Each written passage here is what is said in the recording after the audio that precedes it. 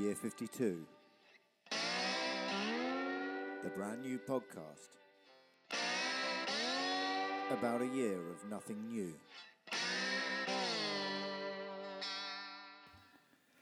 Hi, welcome to Year 52. I'm Charlie. This is my podcast about a year of nothing new. So I'm going to go a little bit off-piste this week. So there's not going to be an update on my progress or any interviews with guests this week. But what I wanted to do is give you a great green tip of the pod for the week. But this one's an important one. And so I was just going to dedicate this episode to it. It's a short one because it's something that is pretty close to my heart. It's about plastic recycling and waste, and I hope you're going to enjoy it. So I mentioned in the intro that this is about plastic recycling and waste, and obviously many of you may know that that's the world that I work in at the moment, looking at sort of developing new technologies for plastic recycling. But there's something which is a campaign which is just about to run that I think is a really interesting one, and so I wanted to talk about it a little bit on this podcast and suggest and recommend that everyone gets involved wherever you sit on the big plastic debate, I guess. I think this is a good one. So the event or the campaign that's just about to run, and what I'm recommending here is called the Big Plastic Count. And I guess a number of you will probably have already heard about it, maybe received some correspondence or leaflets about it. But it's an initiative being run by a social enterprise called Everyday Plastic, and they've partnered up with Greenpeace.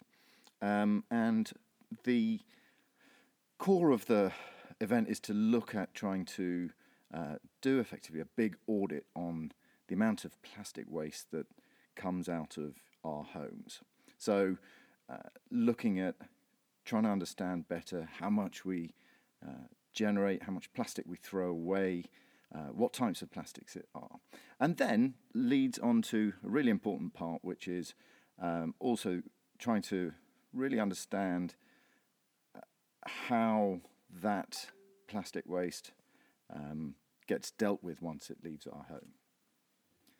Now, I'm going to just make it clear at the beginning that I don't always necessarily see eye to eye with people in the anti-plastic debate, because I do feel that sometimes plastic is demonized to an extent that it's probably not fair, right? It's a really versatile, useful material. The problem is that, for me anyway, that once we throw plastic away, once it comes to the end of its designed useful life, then we often don't manage that well at all, and that's what creates a lot of the problems. Now, there are a whole range of spectrums on this debate, and I'm not going to necessarily get into them here, but from people who believe that plastic is just a bad material and should be done away with completely, to those that are, of course, big proponents of the benefits of it. But wherever you sit on this spectrum, one of the things that underlies, I guess, probably a more sustainable way of living is to look at trying to reduce, firstly, the amount of materials that we use in an unnecessary way, but also to then ensure that when we do use them, that we use them as efficiently as we can, and to then also make sure that we do the best things with them at the end of life. So there are a lot of issues. It's a very complex one to get into. And I'm always happy to have that debate with anyone if they want to pick that up with me separately. But that's not really the purpose here. One of the main purposes of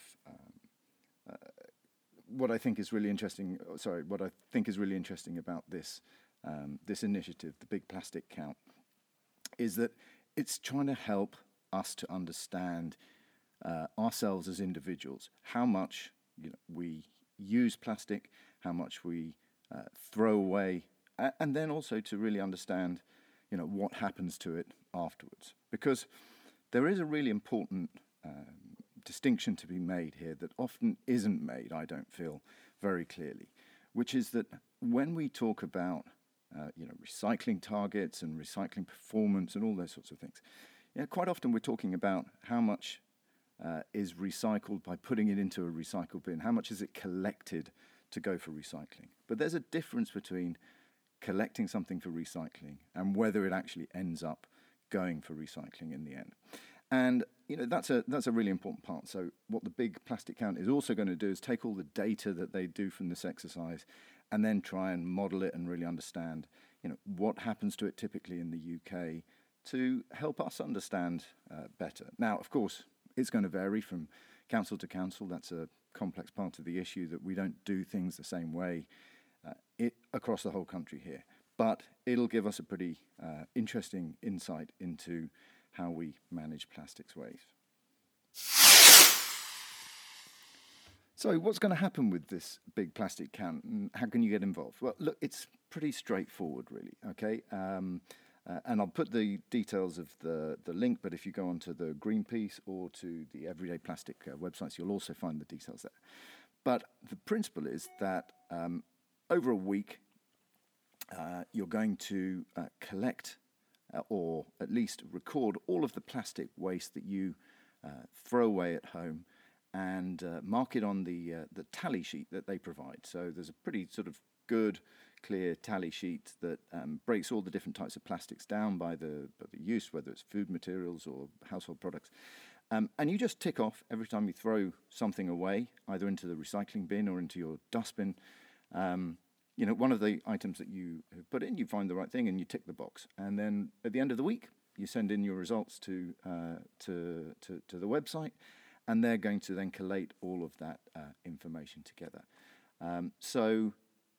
If you go to the website, you register and you can download a tally sheet, which you can print off and just stick by your bin. It's a pretty easy thing to do, and something to get everyone involved in. We've got a separate bin in our house for soft plastics, which I already collect. I think I've mentioned this in a previous podcast, and we take them all to the local supermarket anyway. So I've got my tally sheet, and I've printed it off and stuck it on a board which is just above the bin. So I'm hoping that everyone in the household's going to fill it in as they go and put all those secret little sweet wrappers that not supposed to be there onto the tally, and we'll collect it all up and see how much it is.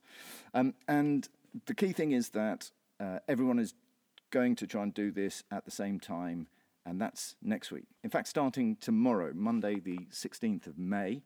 So if you're listening to this now, go straight to the website, sign up, download your tally sheet, and get yourself ready. You don't have to do anything more than just get yourself ready for it. But it is important that everyone does it at the same time, because what they're trying to do is get a real snapshot for the overall sort of waste plastic waste that we throw out at the same time. So it starts tomorrow, 16th of May. Get yourself ready. And the last time I looked, they had already about 160,000 people signed up, so that was much more than they originally planned. So there's a lot of people already taking part, but there are a lot more that can, and I'm hoping that you, my valued listeners and interested partners in my Year 52 journey, are going to jump on the bandwagon as well and get involved. So that's the green tip of the pod for this week, the Big Plastic Count. Get involved, share your results with me if you want. Okay, so that's it for this week's podcast. If there's one thing that you do after this episode, well, it's not going to be me asking you to give a 5-star review and like it on the Apple Store this week. In fact, I'm going to say just go now, sign up to the Big Plastic Count, and hey, if you want to also leave a review or give me a 5-star rating, you can do that as well. No problem. I'll catch you on the next episode. Bye for now. Thanks for listening. Year 52 is a Charlie Clark production, and all opinions are my own, as are any bad jokes.